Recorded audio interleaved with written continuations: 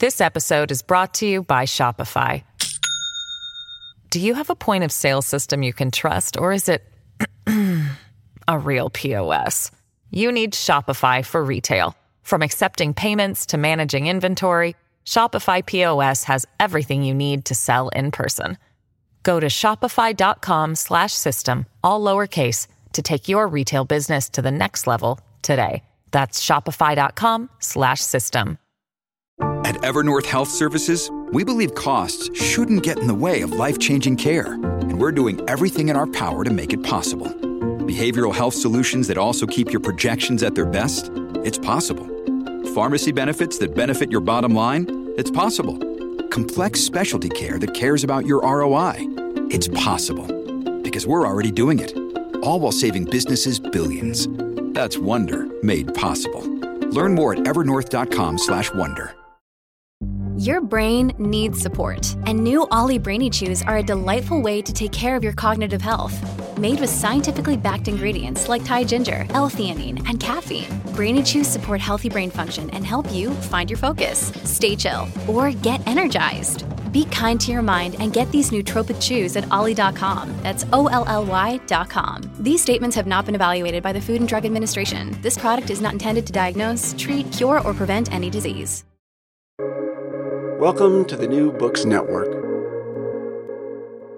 Good day. This is Boris Scarpa. Welcome to New Books in Military History.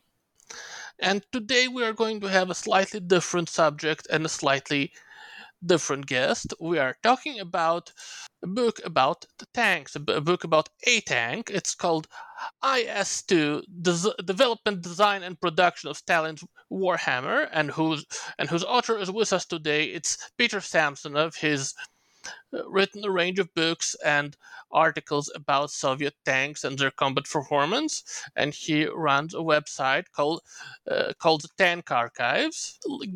I'm happy to see you here, Peter. Well, not see, but I'm happy to have you on board. It's a pleasure to be here. And before we continue, the address for the site is tankarchives.ca. For those of us who are following along with their computers. A pleasure to have you with us today, Peter. Likewise. And here at this show, here on the New Books Network, we are creatures of tradition here. And so I'm going to start with a traditional question, which is, how did you choose the subject?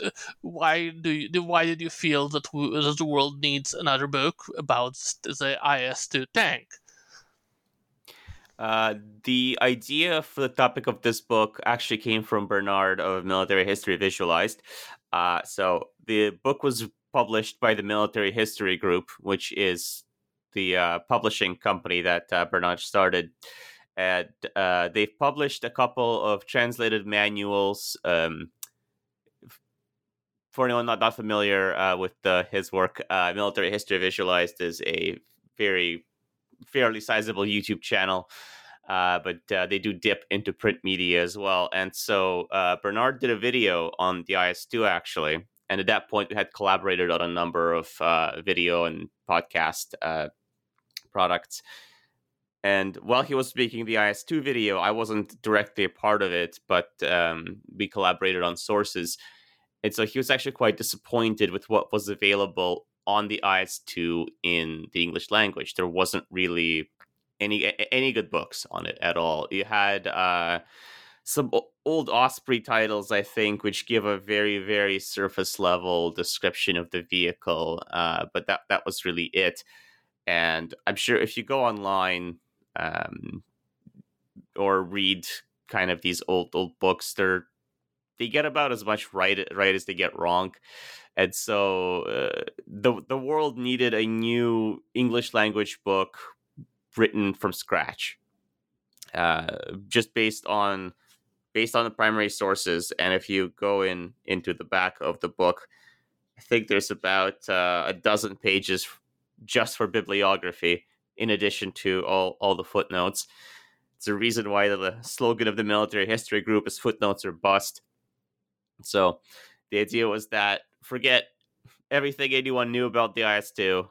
go back to the archives, go back to the designs, write why, not just what the IS-2 was, but why the IS-2 was, and why we actually did a video recently why the IS-2 couldn't not have been made. So why the KV series couldn't continue in its current state, and there had to be a new generation of Soviet tanks.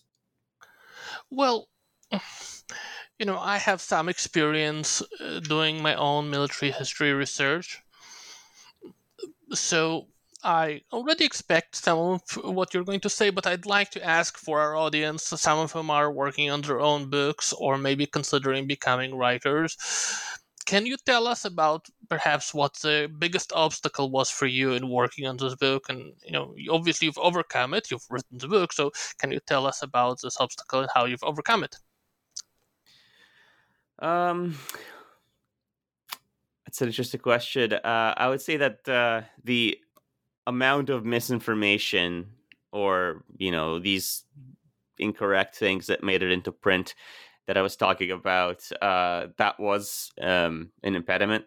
So Bernard has a formal education in military history, and I do not. I am an engineer by trade. And so he wanted this. The reason why the bibliography is so long is that he wanted this book to be very, very, very well sourced. And so it's always great to have some primary sources, obviously, that you cite in your work. But one of the things that he wanted was citations from secondary sources as well, just to kind of see what was, maybe somebody else did some research where, the document that I found was some kind of outlier or something like that. And so, unfortunately, like I said, a lot of the books on the IS-2, and even the ones written in the Russian language that came out in the late 90s, early 2000s, when the access to the archives isn't what it is now, and they were in many ways based on people's memoirs and recollections, there's a lot that's wrong. And Yuri Pashalok, one of the writers whose works I cite heavily, he even has, I guess, Mythbuster type series of articles that he's written. So I'm not the only one that's noticed these things, but it was, it kind of throws a wrench in your works when you did all this research and then you go and you read something that someone else has written and it doesn't quite line up, and you have to figure out, well, why doesn't it line up, right? Who's wrong? Am I wrong? Are they wrong?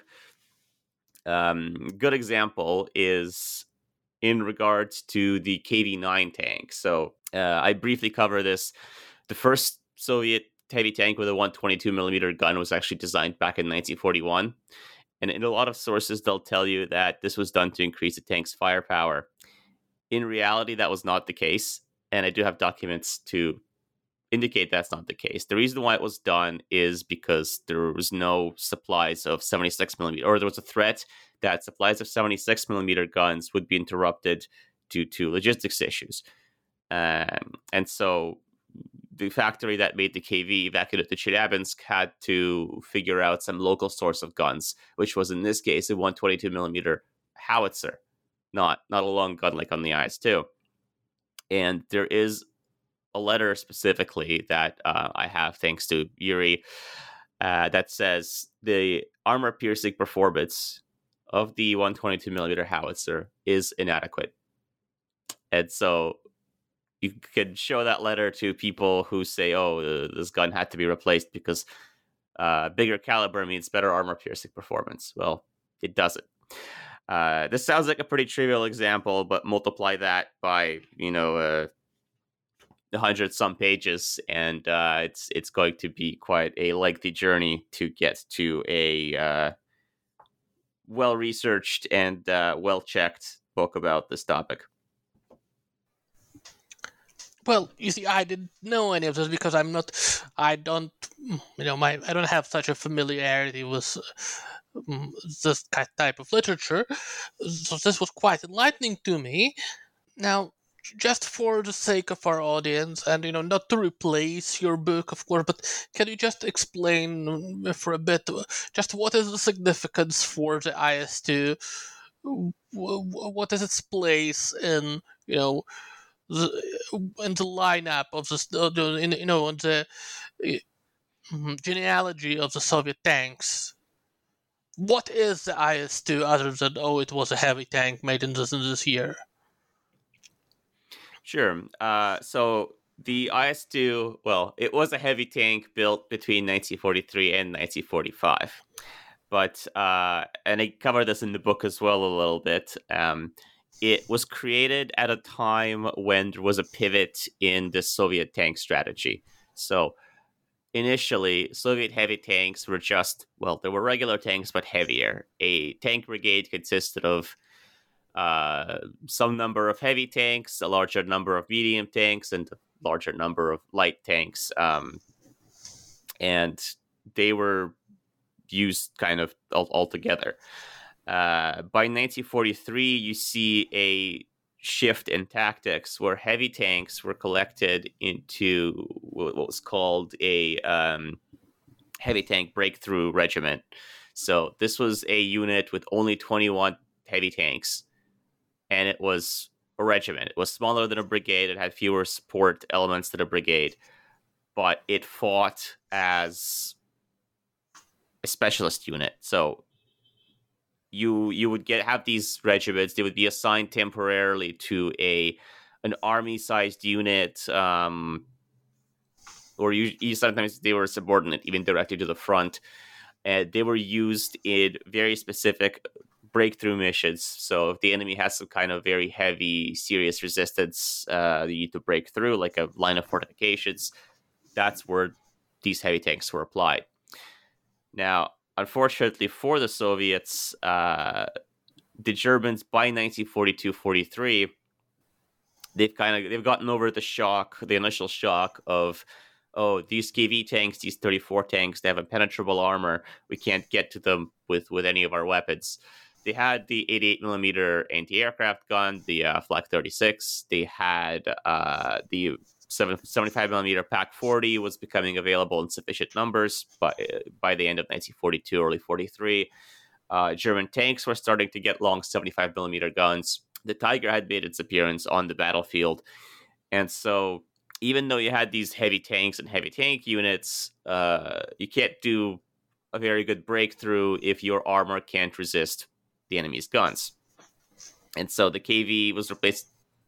The KV, we couldn't put any more armor on it. By early 1942, it had reached 50 tons of weight. It was suffering from reliability issues. You couldn't just slap more armor on it and call it a day. And actually, the Soviets replaced it with the lighter KV-1S, which was 42.5 tons. It had the same armor in the front, thinner armor on the sides. It was more reliable, but it was kind of an admission of, we screwed up. Our tank design is in a dead end. We need something radically new. And so work began on this radically new tank, where it ended up having 120 millimeters of sloped armor in the front. So more armor than a Tiger tank, more armor than a Panther tank, at a weight of just 46 tons. Because of this ruthless prioritization of, we need to have a heavy tank with armor that's powerful enough to protect from the Tiger's gun, because at that point they had already encountered Tiger tanks, and a gun powerful enough to defeat the Tiger. And then once the Panther popped up, the requirements were changed to, we need a gun powerful enough to defeat the Panther, because the Panther's frontal armor was actually more effective.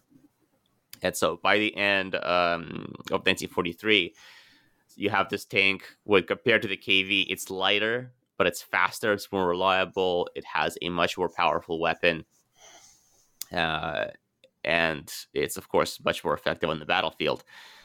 And so the IS-2, the Soviets themselves were actually not super satisfied with it, so they tried to replace it with the IS-3. The IS-3 didn't come out in time before the war ended. It was still put into production. In turn, the IS-3 was replaced by the IS-4 a year after. And then there was a big change in thinking about heavy tanks after the war. So then the T10, IS-8 T10, that tank that came to replace the IS-4 in 1953, I believe. That was the last of the Soviet heavy tanks to be produced. But the IS-2, throughout all this, remained in service. And the IS-2 officially was not written off until the 90s, so until after the USSR collapsed. So this tank remained in service for a very, very, very long time after the war. It was modernized many times. It was exported to various countries in the Warsaw Pact. It's interesting that this success means that almost certainly if you see an IS-2 in a museum that's painted up in World War II colors, it's a post-war tank. It'll have things like night vision, deep weighting equipment installed. It'll have all these post-war modifications because these tanks were successful enough to have served after the war for quite a number of decades. Certainly, and of course, I've read, and I'm sure you've read about these tanks being still used, also, dug in as pillboxes on the Russian-Chinese border. So that's interesting. So that's IS-4 tanks. So the IS-4 was found to be rather unsatisfactory because of its weight, and these tanks were dug in. The IS-2 at that point was still kept around as a regular tank in regular service. So it did, in a way, outlive and surpass even the tanks that were supposed to replace it. This episode is brought to you by Shopify. Do you have a point of sale system you can trust, or is it a real POS? You need Shopify for retail. From accepting payments to managing inventory, Shopify POS has everything you need to sell in person. Go to shopify.com/system, all lowercase, to take your retail business to the next level today. That's shopify.com/system. This episode is brought to you by La Quinta by Wyndham.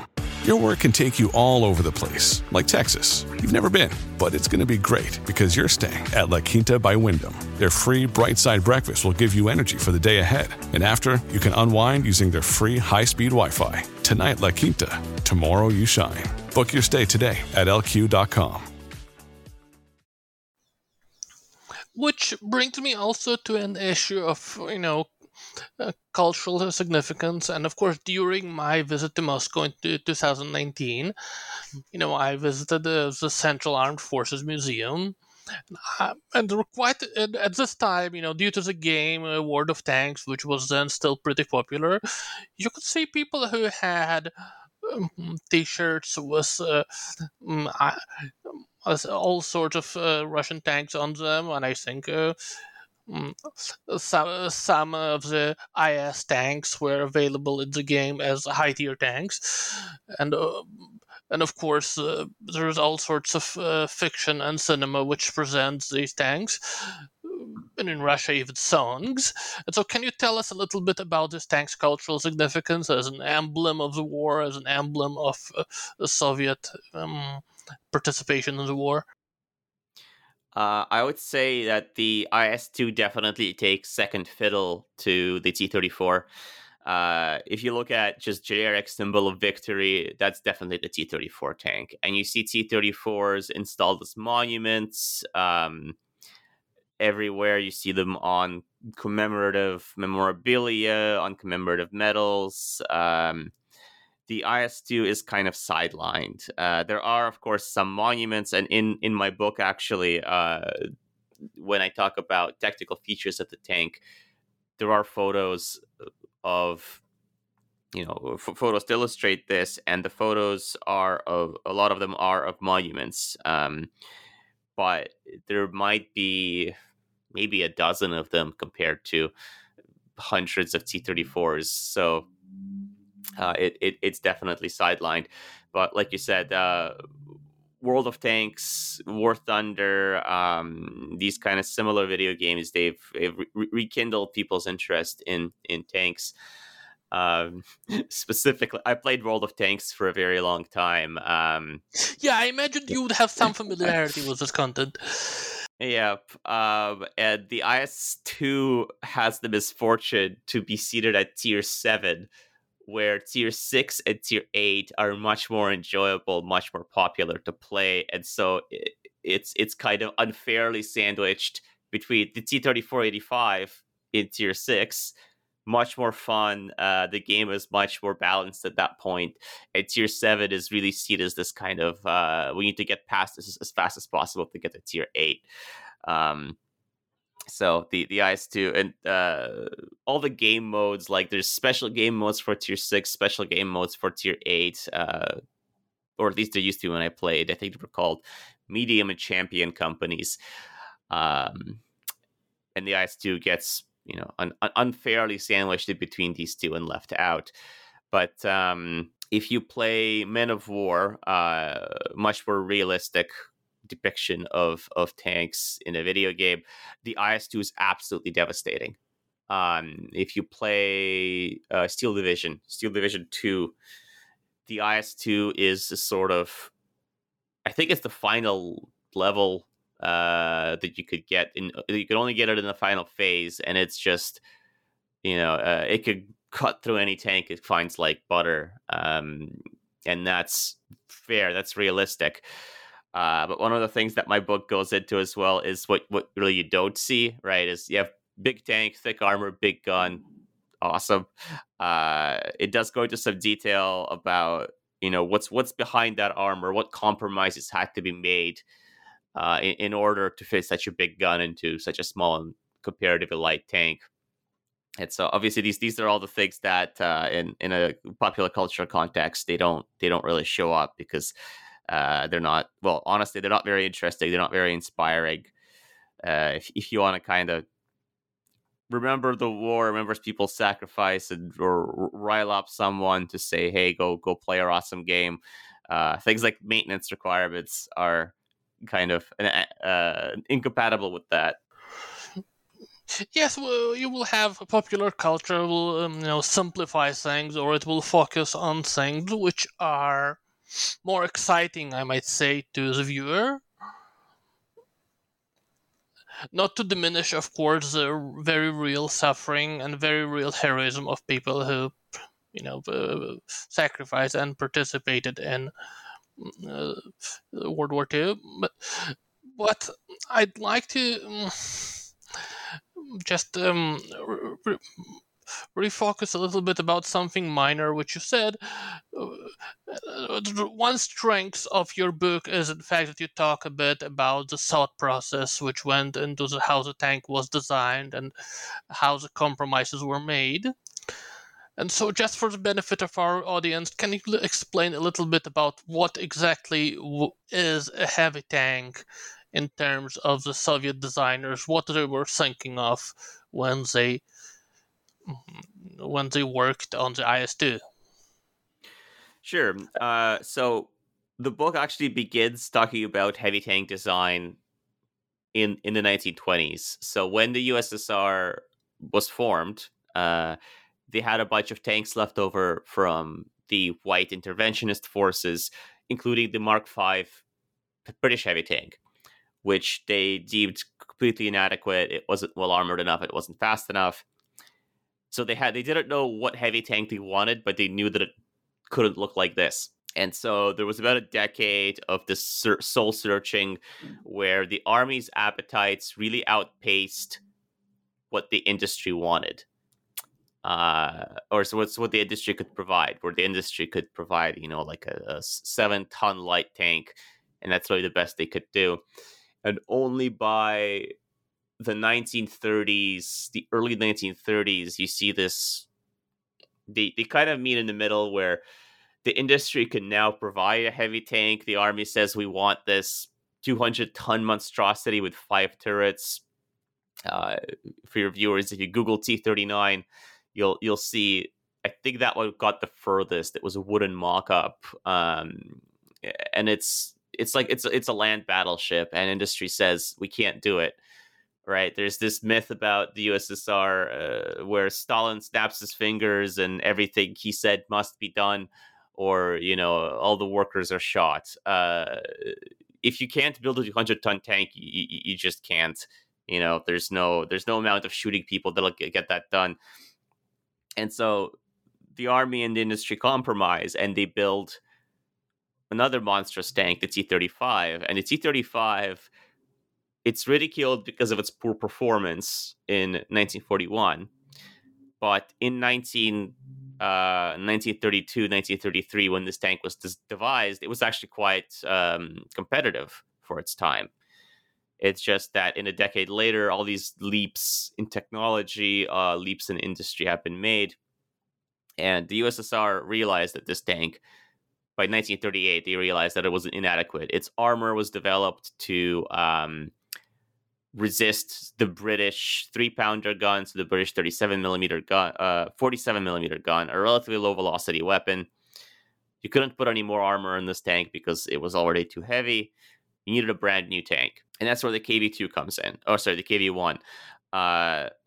It uses all of the latest and greatest technological advancements. So torsion bars, diesel engine, powerful 600 HP diesel engine. This thing has 75 millimeters of armor on it. It's incredible for its time. They sent a couple of pilot vehicles to Finland to test it out in the battlefield. Very positive outcome. This tank is accepted into service. And as it often happens, the Germans are doing their own thing across the continent. The Soviets there's no illusion, despite the Molotov-Ribbentrop Pact, there's no illusions that there is going to be a war. And, this pact bought a year or two at most. So Soviet intelligence is kind of digging around in the German dumpsters and whatnot. And they hear rumors of these super heavy tanks.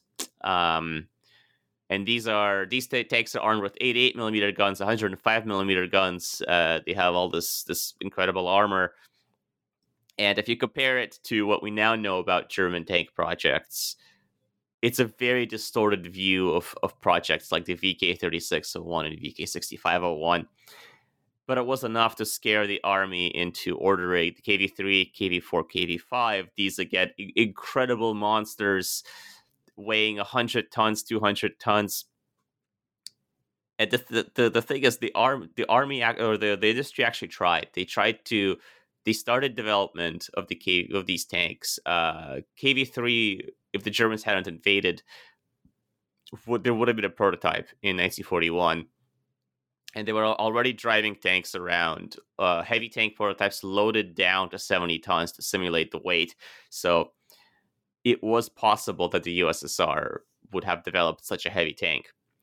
But as I mentioned before, they didn't have time to do it. The best they could do is add additional armor to the KV. So bolt-on armor to increase its armor to 90 millimeters all around, or 100 millimeters. The thickness of this armor as the war began, you put on whatever armor you had available. So sometimes that was just 75 millimeters of armor. So you had 75 base plus 75 applique armor, 150 millimeters of armor, side armor, mind you. So these absolutely colossal KV tanks driving around to replace what the army really wanted, which was the KV-3, KV-4, KV-5. Now, that in addition to all the other wartime simplifications, plus the KV-1's gun got upgraded in August of 1941. They went from the short-barreled 76mm F-32 to the long-barreled ZIS-5. And so all of these changes increased the weight of the KV-1 tank to over 50 tons. Initially, so the KV pilot tank, the U-0 that went into Finland, it weighed 42.5 tons or 42 tons, something like that. And so this increase of weight in almost 10 tons really negatively impacted reliability, especially in winter. And so, as I said before, the army really had to go back to the drawing board and say, we can't iterate on this design anymore. We need something absolutely brand new. The project at the time was called KV-13. It was a 30-ton tank with 120 millimeters of front armor, which, for the 1940s, for the early 40s, was incredible. This tank was They built it, they tested it, they built a new prototype, they tested it, and then the Tiger comes out. And so the armor of this tank, 120 millimeters, it was actually based on the requirement of protection against the 88 millimeter Flak 36 gun. So the Soviets knew all about that, and the Tiger has this same gun. Well, great. Our tank is still well protected. However, the Tiger's armor was quite a bit thicker than what the Germans deployed previously. So the ZIS-5 gun was perfectly fine against the Panzer IV, which had 50 millimeters of front armor, vertical, not sloped. So you can penetrate that really at any effective fighting range at like 2 kilometers. The Tiger has twice as much. The Tiger has 100 millimeters of armor. The ZIS-5 doesn't penetrate it at any range. And so there was this panic. We need our new tank needs a bigger gun. Okay, well, we have that. We have an 85 millimeter gun. Work on that was happening as early as 1940. Great.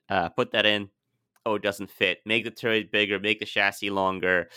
The 30-ton tank now became a 45-ton tank. But as I said, this 30-ton tank became a 45-ton tank. And the army was really, really, really carefully monitoring its weight because, again, as I mentioned before, even the 85 millimeter gun quickly became inadequate when the Panther and the Ferdinand as well, because the Ferdinand was taken as a very serious threat. When these tanks were encountered at the Battle of Kursk in the summer of 1943, the 85 millimeter gun very quickly became inadequate before the IS-1 had even entered production. And so this larger, heavier 122 millimeter gun needed to defeat these tanks. It could fit in the same turret, but there was a real worry about the weight to the point where the IS-2 prototype, the Object 240 that went into trials, it was stripped down of everything that wasn't just absolutely necessary. Like they took the machine guns out just to really make sure that the chassis wasn't overloaded. And it wasn't. It actually, the mass of the gun really didn't impact the performance of the tank. And it only went up from 45 to 45 and a half tons. So still quite light in comparison. In post-war modernizations, the IS-2, as its predecessor, did climb to a weight of 50 tons, but like I said, it was designed to be much more reliable to begin with, and so it didn't encounter reliability problems like its predecessor did. But yeah, the IS-2 is a product of its time. It's a product of this evolution. The army wasn't fully satisfied with it, but they also kind of understood the realities that we can't put, a massive railgun in the turret. You see these fictional designs in the video games of an IS-2 tank with a 152 millimeter gun in the turret. There was actually explicit orders to not do that because the gun was bigger, the gun was heavier. The 152 actually had poorer penetration because it was a gun howitzer. It was a shorter barrel than the 122. So the 122 G25 gun, it was in that balance of being a very, very powerful weapon, but actually still fairly compact. So the army, they wanted a higher rate of fire, which they did get. They wanted more penetration, which they didn't get. There were projects, but none of them were successful. But it was sort of satisfactory, and there's a big section about improvements to the IS-2 in my book, and there is a trend where a lot of the time the army requests something, the industry works on it, and they say to implement this improvement, it'll negatively impact some other aspect of the design, so we have to settle for something that is adequate, it's acceptable, but it's not, it's not perfect, but that's the best we could do in order to, keep the tank as good as it is and produced in the numbers that it's produced in. Well, this brings us around, and I think this brings us around to another traditional question. And as I mentioned, we are creatures of tradition here. So, this is a show by readers, for readers. And I'd like to ask you, what are you reading right now? Is there anything you could maybe suggest to our listeners? Uh, I've fallen into the trap of doing a lot more writing than reading these days. When I do read, it is primary documents for the most part and reports from various sources. But the good news is that primary sources have never been more available. So, as I mentioned, the Military History Group does publish manuals, translated manuals. They had a couple of German ones, both for tanks, for air, the Stuka manual, I believe. They had a this called assault squad, something like that, where it's a assault platoon tactics manual, a German one. Recently, they came out with Tank Assault, which is a translated Soviet tactics manual, which there is a limited edition, bilingual edition, with the original Russian on one side and then the English translation on the other side. So if any of your readers are really interested by this kind of idea of going to the primary sources and seeing what the people at the time are writing about their own tanks, that's definitely a very good option. So what I'd like to say here is, of course, since you're already working on a new book, I'm going to say here that you already finished writing it. When it's out, you're welcome on our show again. And I will be happy to have you here again. And thank you for being here with us, Peter. Well, thank you for inviting me.